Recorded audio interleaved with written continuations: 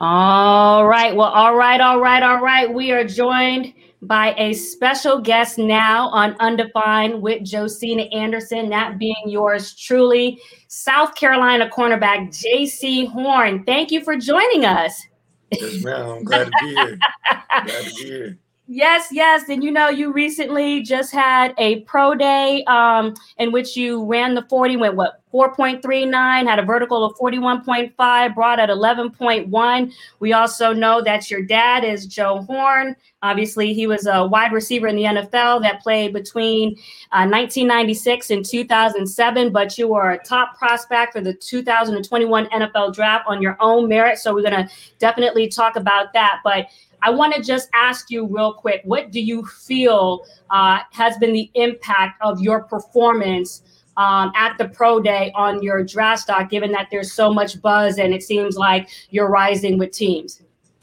I feel like the pro day helped it out a lot. You just read off the numbers. I was, top 3 or 4 in every category for my position. And that was a big question on me going into the whole combine or the pro day was what I'm going to run, questions on my athleticism and stuff like that.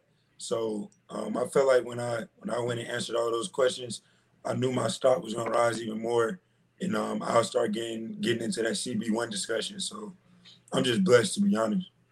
Well, listen, I was watching, and we'll get into that. I was watching your virtual meeting that you had on YouTube with the Cowboys, and I know that you feel like you deserve to be the first cornerback taken off of the board. And there's been a lot of talk between you and Patrick Surtain. But could you just tell the people who are listening live right now why you feel you should be the top cornerback taken first?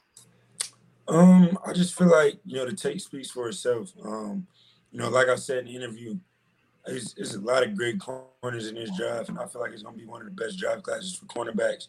And I'm also a big fan of Pat Surtain and actually learned a lot just by watching him. So I'm a big fan of his game. But I just feel like on the field, the way I compete, I feel like it's a lot different than everybody else, and it's clear to see on the tape.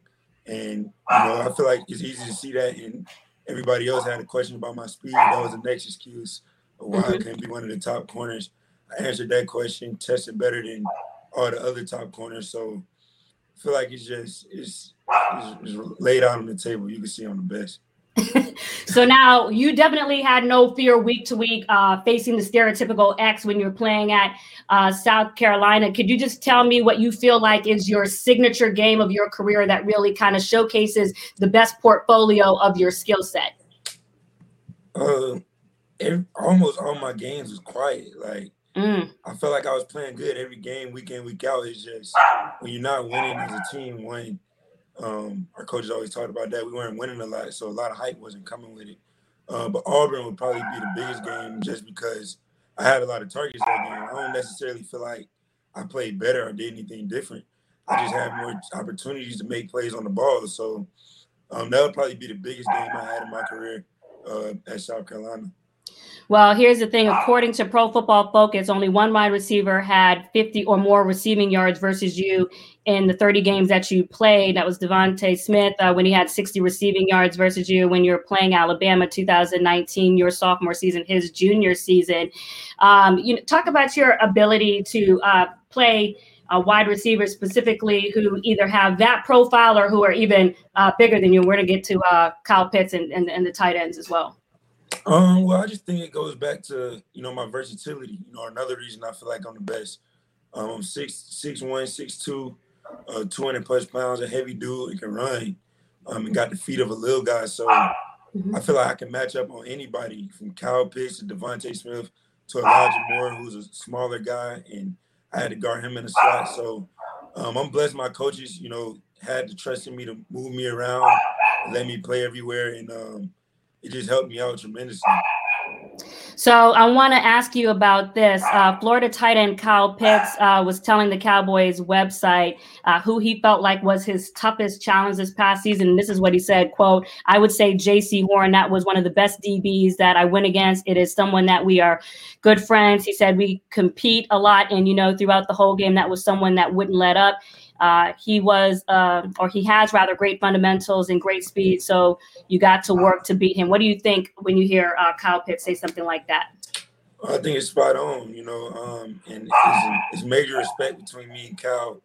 He was also, one of the toughest receiver I faced this year, and one of the best I've seen throughout my whole career. Just because a lot of people don't know he was a receiver his freshman year, so he's big, 6'6", big body frame, but can move like a receiver. So, and then even when you're there, he's never really covered because of his size. So, he was a great competitor, man, and he's definitely rare, and I feel like he's going to dominate the NFL as well. So, and before we move on to your virtual meeting with the Cowboys, talk about your ability to just mirror the receivers that you're facing, and where that comes from as far as just your relationship with your father, and also your ability to eye the ball, which is something that I noticed when I was watching your highlights on YouTube as well. Well, my mirroring from a technical standpoint and press man to man mainly just comes from my position coach or my coordinator too, Travaris Robinson. He's a great coach, produced a lot of DBs, and he harps on technique day in, day out. And that's kind of where my focus and my technique comes from. And then the second question, my ball skills. I feel like those just always been natural. My dad being a receiver, I've always had great ball skills, and he kind of pushed me to that defensive side of the ball to just showcase him. And he knew I would eventually, he used to say I'd make a lot of money if I'm able to make plays on the defensive side. So hopefully I can continue to do that. So how did your virtual meeting with the Cowboys go? I know that some of that video is on YouTube. You were talking to Jerry, you're talking to Steven, and also their DB's coach, Al Harris. It went great. It's a lot of connections within the coaching staff and my former coaching staff. And, my dad had a little stint with Mike McCarthy when he was in New Orleans. So it was a great meeting. We just chopped it up. It wasn't, some meetings are real serious, but that was more of a laid back meeting, just talk ball and stuff like that. What stood out about it? I mean, I saw some of the questions that they were asking you, and obviously Jerry's so colorful. He has his, personality. So, I mean, was there something that he said or that Al Harris said? I mean, we know that Mike McCarthy was the offensive coordinator for the Saints when your dad was there, but anything that stood out other than, what we saw in that video in your meeting with him? I mean, for me, Jerry Jones being on there stood out immediately because you hear Jerry Jones, it's just crazy and talking to him. And then, it was just the whole conversation stood out because it was just laid back. They was asking me about golf and stuff like that. Like golf? Why were they asking you about? Can you golf? Yeah, my pops play a lot of golf. Okay. My dad told me he had played with Coach McCarthy a couple of times, so I guess they had the idea that I could. I mean, I'm okay, but. And we're not talking about putt here because that's what I do. I can't drive or anything like that. Yeah, golf. They're not contactable. Yeah, it's a real frustrating game if you're not good at it. So. Okay, so you do play for real? Yeah, a little bit. I don't compete at it. I play with my dad, but I don't compete at it because I hate losing. So until I get pretty good at it, I probably won't go try to play a full 18 or nothing like that. Okay, and give us an idea of some of the virtual meetings that you had other than the Cowboys as well. I know you and I were talking a little bit before we went live. Yeah, I met with a lot of teams. And like I said, like some teams is kind of suit and tie, like real strict, be on your P's and Q's, and some other organizations is laid back, just talking about life stuff and throwing some football in there. So, but I didn't really get any weird questions. I know that's a big thing. A lot of people talk about the weird questions throughout the draft process. I didn't really get any weird questions, but it's just a different feel from every team. And what team did you have to wear a suit for? No, I'm saying just like as a comparison, I'm saying some of them real. Just more business oriented, but you were still casual in yourself. Yeah. Okay, so did you get nervous for those virtual meetings? I mean, I know it's a little different. Typically, you would do these 30 visits in person or what have you. I don't get nervous. I mean, I'm confident in my ability. Some of the teams like to throw up a bunch of bad plays on you and see if you get frustrated. Nah, not me. Wait, they throw up what? Like they have a reel of some of your. Say that again. Yeah. Most of the meetings they gonna show them bad plays. Oh gosh. So they bring you low lights too. Oh yeah, for sure. Oh Lord. They don't just show highlights. Most of them gonna be bad plays. So they say like, so what was happening on this play? Yeah. They just want to get a idea of what you were thinking during the play and what you feel like you could have done different to play it better or whatever. Okay, so and real quick in that instance, is it best to just go ahead and admit where you made a mistake, or do you try, like, how do you answer something like that, or what do you feel is best in that moment? I answer it true. I mean, I just kind of say whatever come to heart. You know, if I feel like it's something I could have did better, I tell them. If it's something that's just is a part of the game, it's football. I got beat. I just got beat. I mean, I don't try to make excuses or anything like that. I just call it spade a spade. Right, honestly, the best policy there. So, and your thoughts about potentially playing, opposite or on the same field with Trayvon Diggs? I'm excited, man. You know, if it happens, it'll definitely be fun lining up with him. With him being in SEC, I watched a lot of his film with Bama. Watching him and Pat, those are two great corners. So it'll be fun lining up with him as well. All right, and so just looking at some of these mock drafts, you've been to Cowboys, 11 to Giants, whether it's the Eagles or Chargers. I know I got a text from a source at the Cardinals he was like, doesn't feel like you even be on the board by then. But is there anything that you can say with your meetings when it comes to the Giants or the Eagles or the Chargers? I mean, they are always great meetings. The Eagles I met with, the Chargers, got some ties with the Chargers coaching staff, Coach Ansley. He was a DB coach at Bama when I was coming out of high school, and he recruited me. Got a great relationship with Derwin James. I'm just sitting back, really just waiting, because I'm hearing all types of different stuff. I'm just ready to be on the team and get ready for the season. So, and real quick before we move on with that, even when it comes to the Eagles, just in case there's some Eagles fans listening, obviously you got Darius Slay there. Anything that stands out with you as far as, did you talk to the Eagles with the virtual meeting? Yeah, I talked to the Eagles. Okay, and just what stands out about potentially playing alongside Slay or the meeting with them as well? Yeah, Slay a great corner. Him and my dad had a relationship because Slay had went to the same junior college my dad went to, ICC in Mississippi. So I kind of been knowing him for a little bit, chopping it up with him since I was a freshman in college. And I admire his game. He real quick out his breaks, real fast. And it'll be great to line up beside him as well. Right. And of course, with the Giants, you have Adoree Jackson and James Bradbury there.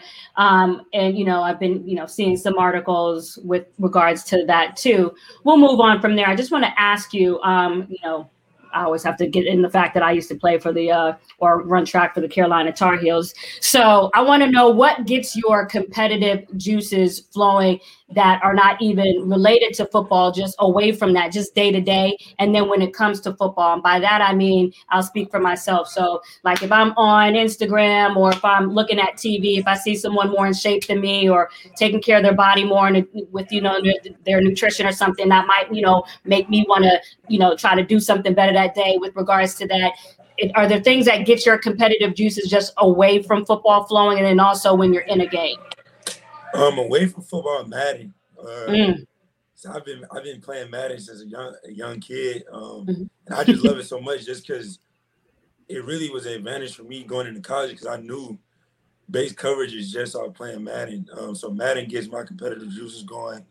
Also, like you said, seeing some of the stuff on social media, that gets me boiled up and ready to play. And like what on social media?